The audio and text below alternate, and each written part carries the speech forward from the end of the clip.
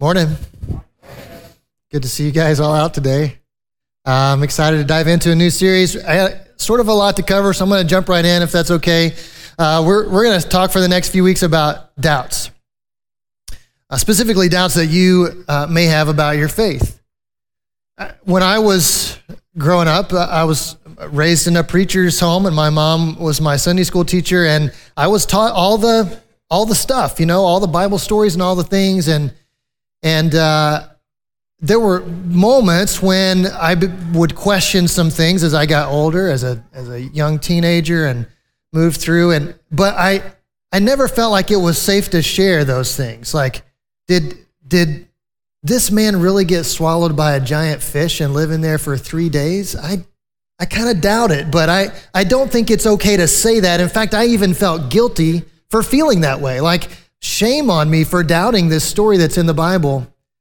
And so as I grew older, I started to just kind of stuff these things down deep, and I never really felt like it was okay to talk about them. And it weakened my faith in a lot of ways. So that by the time I was upper high school, junior, senior, my faith was pretty weak. I didn't really follow Jesus. I wasn't really passionate about anything having to do with God or Christianity. And I think it's partly because there were some unresolved questions down in my heart that I wasn't really sure that this whole thing, this Christianity thing that my parents taught me was really true, because there are a lot of things I grew up believing that I found out later weren't true. For example, I grew up in the South. I was born in Atlanta, lived for a while in Tennessee, Alabama, Mississippi, North Carolina. And I thought everyone in America was an Atlanta Braves fan. That's the only thing that made sense to me, because everywhere I went, everyone was an Atlanta Braves fan. Due to the magic of cable television and TBS, everyone in the South watched the Braves, and everybody was a Braves fan. And then I went to listen, this is how naive I was. I was 18 years old, okay? Went to college and met people like Andy Gable, who was not a Braves fan. And I thought, these heathens, they haven't heard the gospel. I need to be a missionary now to these people and let them know the truth of the word, that the Atlanta Braves are really the only team worth cheering for. I'm still on that mission today. If you want to talk about it later, I'll be glad to convince you to cheer for the Braves. By the way, this is how we know spring is coming. Baseball has started. Spring training baseball has started. Amen. And it's on the way. So 3 people in here are excited. We'll go out and have lunch and talk about it later.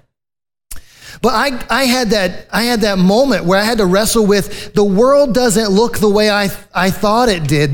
There's this little thing about the world that I thought was true that now I'm not sure is actually true.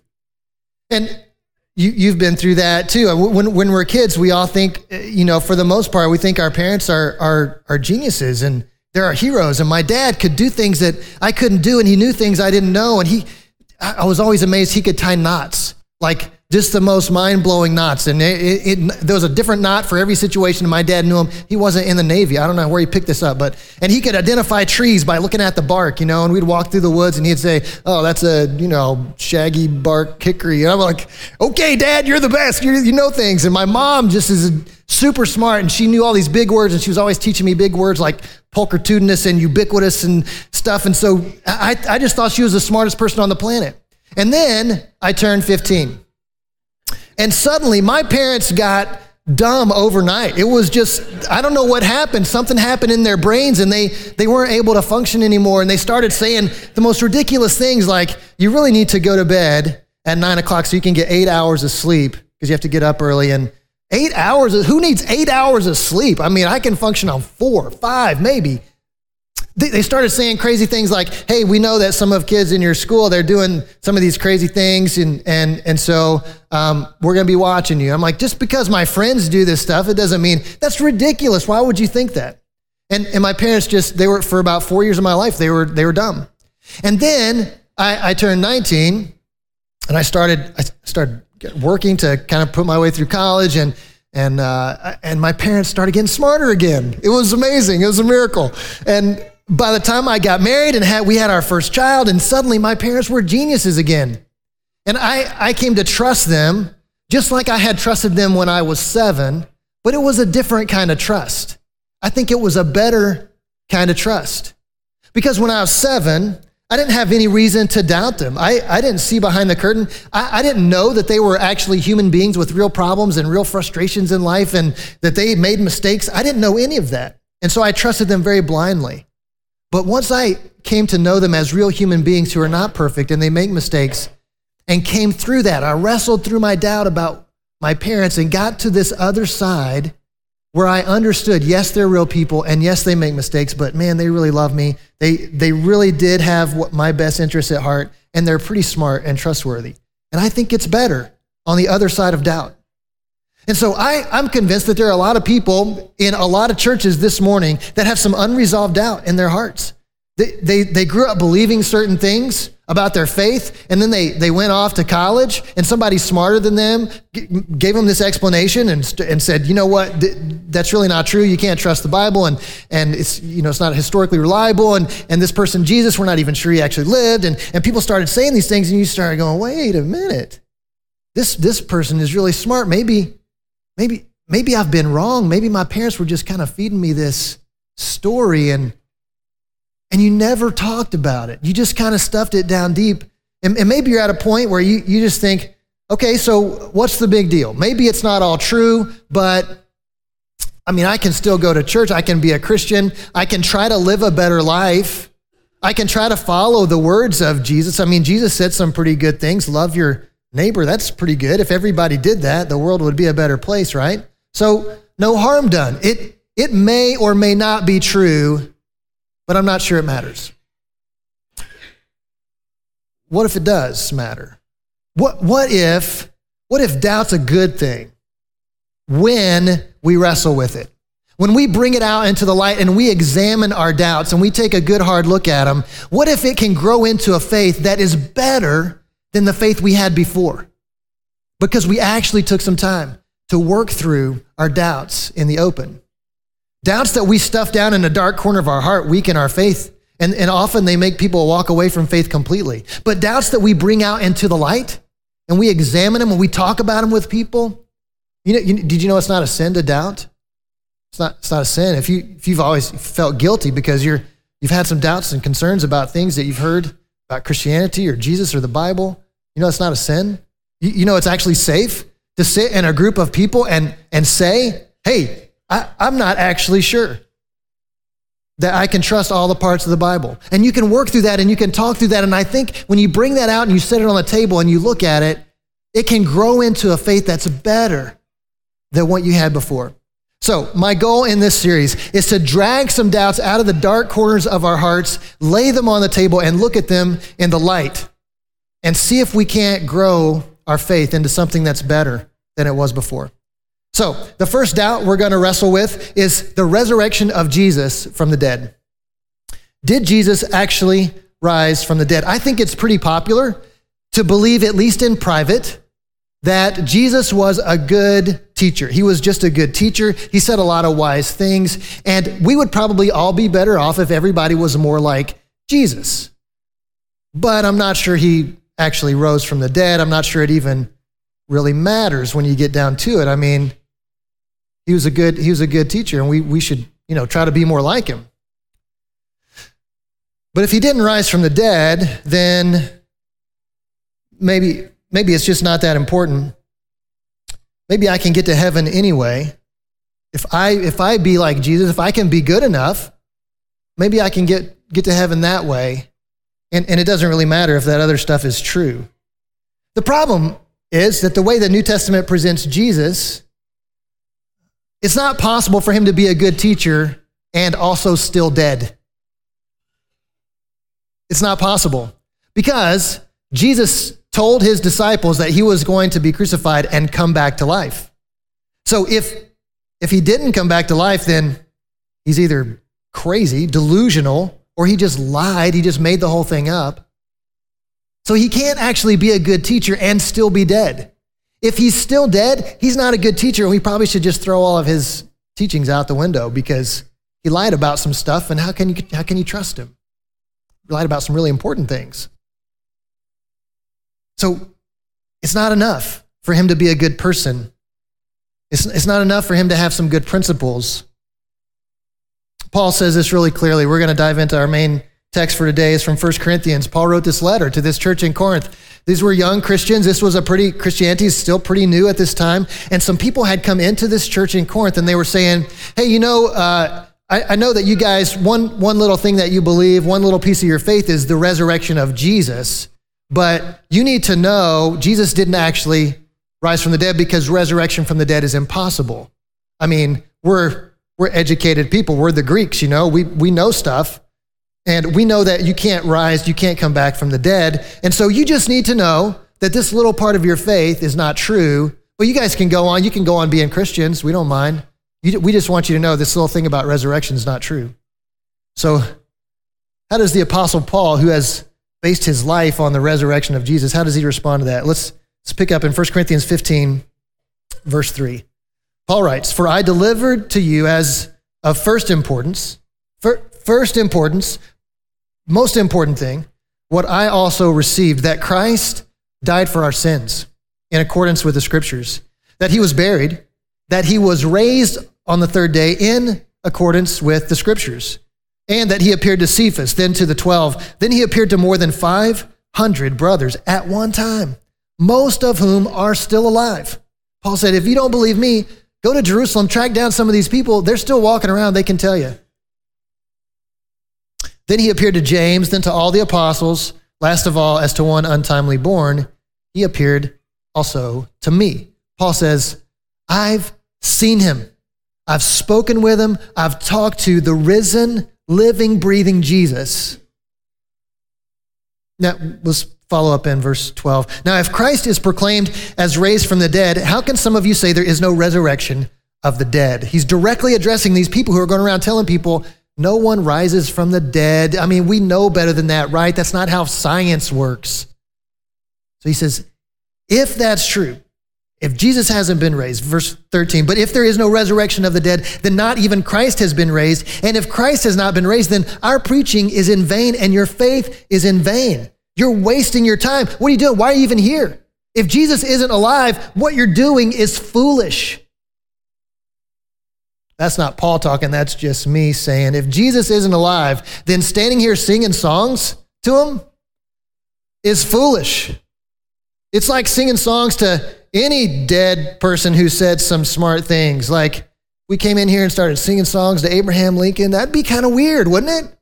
I mean, not normal. If Jesus is not alive, what we're doing doesn't make any sense. Let's continue. Verse 15. We are even found to be misrepresenting God, because we testified about God that he raised Christ, whom he did not raise, if it's true that the dead are not raised. For if the dead are not raised, not even Christ has been raised. And if Christ has not been raised, your faith is futile, and you are still in your sins. Then those also who have fallen asleep in Christ have perished.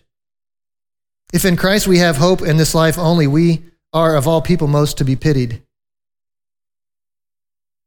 Have you lost anybody that you love? Paul says. And your hope, your comfort, your peace is that there is eternal life for them. Paul says, if Jesus isn't alive, your hope is misplaced. And those that you've lost, that you're hoping are living eternal life somewhere, it's all a lie. It's a sham. If Jesus didn't rise from the dead. If Jesus didn't rise from the dead, Paul never met him. And you can throw out all of his letters from the Bible, 13 of them that he wrote that are made it into the New Testament. You can just throw those right out because he's a liar if Jesus isn't alive. All the disciples who were imprisoned and beaten and tortured and killed for saying that Jesus is alive, they were either all delusional or they were all liars. And they died for something they knew was a lie. If Jesus isn't alive, our hope of connecting with God, it's false hope. It's not real. If Jesus isn't alive, there's no forgiveness of our sins and there's no eternal life for us or for those that we love. So, the resurrection of Jesus is the heart of the gospel. It's the cornerstone of our faith. It's the reason that we're here. But it's still a little tough to swallow, right? If you grew up in church and people have been telling you all your life that Jesus rose from the dead, then that kind of is lodged in some place of your mind where you separate faith from reality. And you're like, okay, there's just some things about Christianity and faith that don't make sense in the real world, and we're just going to accept that. We don't need to actually try to make that make sense. Because in our experience, people do not come back from the dead, right? Have you ever seen that happen? That's not something that just happens. And so how do you know? How do you really know that this is true and that Jesus is alive? Many people want proof. I have some friends who are not believers in Jesus, and they just said, you can't prove to me that he rose from the dead. And I said, you can't prove to me that Abraham Lincoln gave the Gettysburg Address. Go ahead and try. Well, it says it right here in the history books. History books have never told a lie, have they? Were you there? I mean, some of you are feeling your age today, but you're not old enough to have been there when he gave the Gettysburg Address. You can't prove to me you weren't there. All we have is this recording of history. Proof is sort of misguided. It's an unrealistic thing to chase, but evidence is worth chasing. We believe that Abraham Lincoln gave the Gettysburg Address and that Alexander the Great had a horse named Bucephalus because there's enough evidence in history for reasonable belief. The same is true with Jesus. I believe there's enough evidence for reasonable belief. So I'm going to go through 3 pieces of evidence for the resurrection of Jesus. This is just scratching the surface, but I think these are helpful. So jot these down, even if they're not for you, even if you're like, I don't need any convincing. You're preaching to the choir today. Fine, but you're going to run into somebody somewhere along the way who has some doubts about whether people come back from the dead. And we should be able to go, you know what? You're right. That does sound crazy. And yet I believe it's true because there's evidence. Piece of evidence number 1 is the empty tomb. The empty tomb. When Jesus was crucified and he died, he was buried very publicly. The Roman soldiers knew exactly where Jesus was buried. The Jewish leaders who got Jesus crucified to begin with knew exactly where he was buried. And so on that day, when the disciples start saying, he's alive, all the Roman soldiers or the Jewish leaders had to do was go to the tomb and produce a body. But they went to the tomb and there was no body. No body. So they said, well, the disciples must have stolen the body because the body is not here. The tomb is empty. If there's no body in the tomb, it has to be somewhere, right? This could happen in my home. It hasn't happened yet because my family knows me too well. But if I had a pint of Haagen-Dazs in the freezer, because I bought it and I put it there, and my family knows that the Haagen-Dazs is mine, okay? Listen, you can look at me and tell I enjoy a good pint of ice cream. So if it's in the freezer, if I go to the freezer and it's not there, then I know that someone took it. If I go to my family and they say, oh, we didn't touch your ice cream. Yeah, you did, because it's not where I left it. And so I'm checking the trash can. I'm looking for all the evidence. We've got this freezer out in the garage, and I go check the freezer out in the garage because someone is messing with me, and you don't mess with Dad's Haagen-Dazs. Like, we just don't do that. But no one can dispute that it's not where it should be. This was true about the tomb. No one could dispute that the body of Jesus wasn't where it should be. And listen, the Romans and the Jewish leaders both thought this Christianity thing was a bad thing. And they wanted to shut it down. In fact, the Apostle Paul, who we just read from, he had devoted his life, the early part of his life, to wiping out Christianity. And Christianity was based on this belief that Jesus rose from the dead. So all anyone ever had to do to make Christianity go away once and for all was produce a body. And no one could ever do it. So is that proof? It's evidence. Second piece of evidence is the eyewitnesses. The eyewitnesses. Paul says, when Jesus rose, he appeared to Cephas, that's Peter, and then to the disciples, and then he appeared to 500 people at one time. 500 people at one time. Now, I can see you saying that one person that claims they saw somebody rise from the dead, you're like, well, I mean, who do they have to back them up? You just taking their word for it. But if 500 people say, we were all together in this space, we all saw Jesus, he talked to us, we interacted with him, 500 people, that's pretty strong witness. And Paul said to the Corinthian church, he said, these people are still alive and walking around, a lot of them. If you don't believe me, just go to Jerusalem and track them down and ask them, and they'll tell you, I was there, I saw them. The eyewitnesses is a huge piece of evidence. Imagine a court proceeding where a crime had taken place, and the prosecutor begins to call witnesses. And one after another, all say they saw the exact same thing. 500 people take the stand. Would it take 500, or at some point the judge is going to go, okay, we get it. This happened, everyone's saying the same thing. We're 100 people in, please don't bring 400 more people up here. The eyewitness account, is it proof? Man, it's good evidence.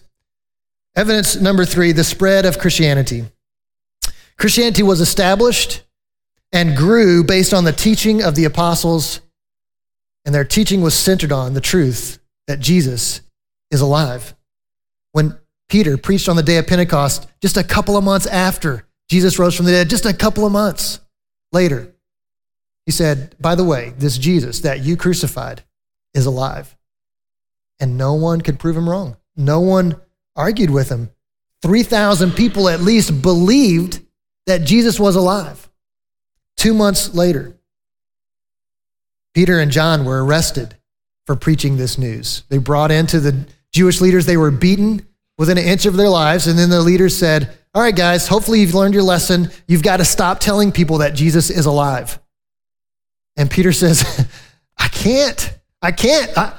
I mean, you can beat me all you want. You can kill me. You can cut my tongue out, but it doesn't change the truth that Jesus is alive. And Peter said, I'm not going to stop saying it. I can't stop saying it.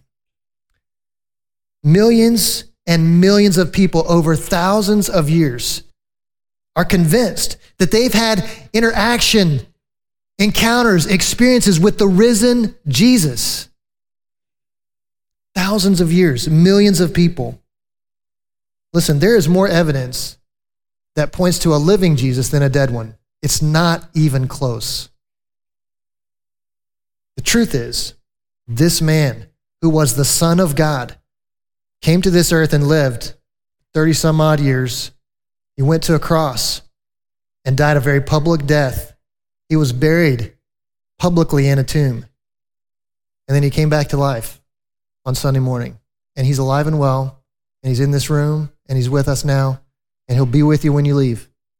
Jesus is alive. Amen.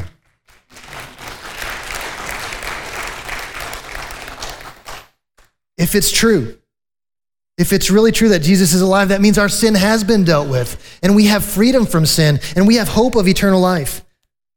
If he's alive and well right now in this moment, it changes everything. Maybe you're on the fence.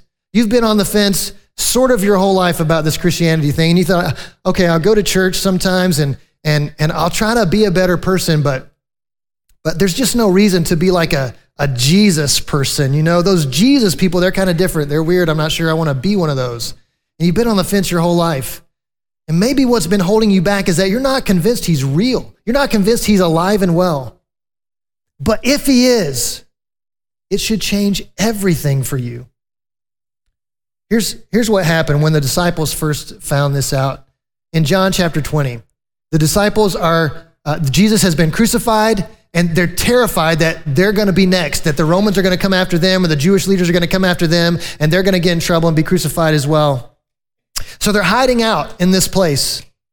In John chapter 20, verse 19, it says, on the evening of that day, that is resurrection day, the first day of the week, the doors being locked where the disciples were for fear of the Jews, Jesus came and stood among them, just showed up and said to them, peace be with you. When he said this to them, he showed them his hands, the nail marks in his hands and his side where he'd been pierced with a sword. Then the disciples were glad when they saw the Lord. Greatest understatement in all of human history? Yeah, probably. They were glad. They were like, oh, Jesus, so nice of you to stop by. It's really cool. No, they lost their minds. They freaked out. This was the best moment of their lives. Their best friend, their leader, who they had watched die on a Roman cross, was standing right in front of them alive and well. They were glad. So Jesus doesn't just show up to comfort them. He doesn't just show up to say, okay, look, Everything's going to be okay. You guys just, stay huddled up in this room and they'll never find us. I'm here with you now and I'm going to protect you. That's not why he showed up. Look at the next verse. Jesus said to them again, peace be with you. As the Father has sent me, so I am sending you. Because I'm alive, you can't stay here hiding out in this room. I know it's a scary world out there. I know that if you go out with this message that Jesus is alive, people are going to laugh at you. People are going to point at you. People are going to want to avoid you. People are going to call you a liar. People are going to think you're crazy. Some people might even want to hurt you or your family.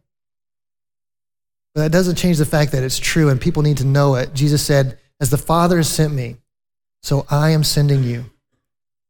Because I'm alive, you have to go and tell somebody.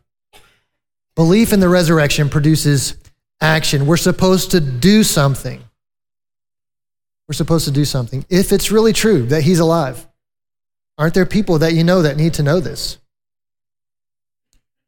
I want you to imagine for a minute, this is not going to be fun, by the way, just hang with me though. Imagine for a minute that your best friend dies.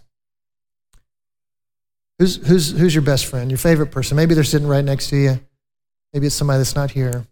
And they die, and you cry your eyes out, you mourn, you go to a funeral, and you go home just to process and kind of sit in your grief, and your doorbell rings, and you open the door, there's your friend, standing there, big smile on their face, and saying, hey, guess what? I'm back. And you lose your mind. You're not just glad that they stopped by. You lose your mind, you freak out, you're so excited, come in, sit down, we're gonna have some coffee, we're gonna talk, and you talk for hours, and then they stand up and say, okay, I gotta go. I'll be back, but I'm gonna leave for now. And they walk out the door. What's the next thing you do? Facebook. Like, you guys, you're not gonna believe. World, I have an announcement. You're not gonna believe this. My friend was dead, and now they're alive. And you're social media in it. You're making phone calls. You're shooting out texts. You're probably running down the street, knocking on doors like a crazy person, going, "People, you're not gonna believe this. I went to the funeral. I saw the body, and now they're alive." But that person, your best friend, as wonderful as they are, they didn't die for your sins. They didn't give their lives to give you hope. But Jesus did. And he's alive. He said, because I'm alive, you got to tell somebody. This is where a lot of us say, okay, I get it. Like, I want to do that. I just don't know how. We're going to pause for a minute for a little commercial about the 5-2 training. I know that it's difficult just to run out there with this message and not really know how to communicate it, not really know how to do it in a way that's going to invite people to Jesus and not push them away. And how do we do this? Our 5-2 training that we're running today, if you didn't sign up, you can still stay. I just won't eat. Do you eat my pizza or whatever? And because the goal is to teach you how to live in such a way that people can see in your words and actions that you serve a living Savior. That's the goal. That's why we're doing 5-2 training. That's a big part of it. And so if you can come to that if you're sitting here going, I would love to be able just to go and tell people that Jesus is alive. I don't even know where to start. Come to the training today and we'll get you started. We'll give you some training that can help you figure out how to use what God has given you. What God has given you, you're 5 and 2.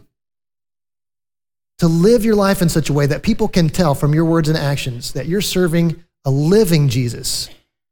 A living Jesus. Because if he's not alive, if we're just here because he said some good things that are worth following, love your neighbor as yourself and do unto others as you would have them do unto you, those are good things to live by. Let's rally around these smart words of Jesus. That's not what we're here for. If that's what we're here for, you could change the name on the door every week and you could say, this week it's going to be Cicero Gandhi Church. And we would come and we would talk about some of the good things that Gandhi said and did. And we'd study him and worship him for a little while. And the next week we'd come and it would be Cicero Martin Luther King Jr. Church. And you could come and we'd go over some smart things that he said and talk about his words and worship him for a while. But those guys are dead. Jesus is the only one who died for your sins and rose from the dead and is alive and well today. We're not just rallying around his smart words. We're connecting with a living, breathing person who loves you and wants a relationship with you and wants to connect you with God and wants to say, because I'm alive, and it changes everything. Now go and tell somebody. So come to 5-2 training if you're not sure how to do that, and we'll get you started. As we wrap up, I want you to pray, and you got kind of two options here. I mean, you got lots of options. You can ignore me completely. I don't care. But here are 2 options I'm going to present. You may have a doubt that you buried down deep a long time ago about whether Jesus really is alive. And you thought, I don't know, maybe he is, maybe he isn't. At some point, it just became a non-issue, and you thought, I can still go to church, I can be a better person, it doesn't really matter. And you never talked about it because of guilt or fear or whatever. I want you to bring that out on the table today. I want you to ask God to give you the courage to talk to somebody about it. I don't believe, I'm not naive enough to think that this one message solved all of your doubts about the resurrection of Jesus. But if it can get it out on the table so you can examine it and talk about it in the light of day, then maybe today is the day your faith begins to grow into something that's better than what you ever had before. So prayer option number 1, God, give me the courage to drag this doubt out into the light and to talk to somebody about it and really examine it so I can figure out where I'm going next. Prayer option number 2, you may know somebody that's not a follower of Jesus. And they may have given you all kinds of reasons why they're not a follower of Jesus. Maybe they said, evangelicals in the political world just turned my stomach. And maybe they said, the way that Christians have treated homosexuals over the years, I don't want to be around those people. And they've got some good arguments there, okay? Maybe they've said, there's just some stuff in the Bible I can't swallow. Did God really create the earth in 6 days? Did this guy really get swallowed by a fish and live in him for 3 days? I'm out on that stuff. And you've thought, well, I don't know how to convince them. I don't know how to convince them that not everybody is like the evangelicals you hear on the news, and not everybody who follows Jesus hates gays. I mean, that's not who we are. And you just don't know how to convince them. But what if this is the starting point? Jesus Christ, the Son of God, died for your sins, and he rose from the dead, and he's alive and well today. What if you could start there? What if you don't have to convince them of all the other stuff? Well, you can just start with the person of Jesus. Who's that person in your life that you've been looking for a way in? You've been looking for a pathway to get them to move a little closer to Jesus. What if you can start here with the resurrection? Because it really is the cornerstone of our faith. So you're either praying that God would give you courage to drag your doubt out into the light and talk to somebody about it, or you're praying for your friend, your family member, your neighbor, your coworker who needs to take a step to Jesus, and maybe they need to start by considering the possibility that this person we worship is alive and well today. So, those 2 options clear? 3rd option, go back to sleep and ignore me. It's fine. I won't know the difference, but God will. Okay? So, let's pray. Father, thank you so much for this opportunity this morning to be challenged in our faith. God, I thank you that you're not afraid of our doubts. It doesn't turn your stomach. It doesn't make you push away from us. But you invite us to wrestle with them because you know that the faith that comes on the other side of doubt is better. It's stronger. It's deeper. I pray that we would get these doubts out into the light. We'd begin to wrestle with them and examine them. Father, and I pray that there are people who will take a step forward towards Jesus today by going through this process. God, I pray for people who are not in this room, people who are not followers of Jesus at all, and they've got a lot of reasons why. I pray that you would use the people sitting right here in this room to live their lives in such a way that it becomes evident that Jesus is alive and well. Would you do that through us, God? And we can't wait to celebrate what you do among us. In Christ's name we pray. Amen.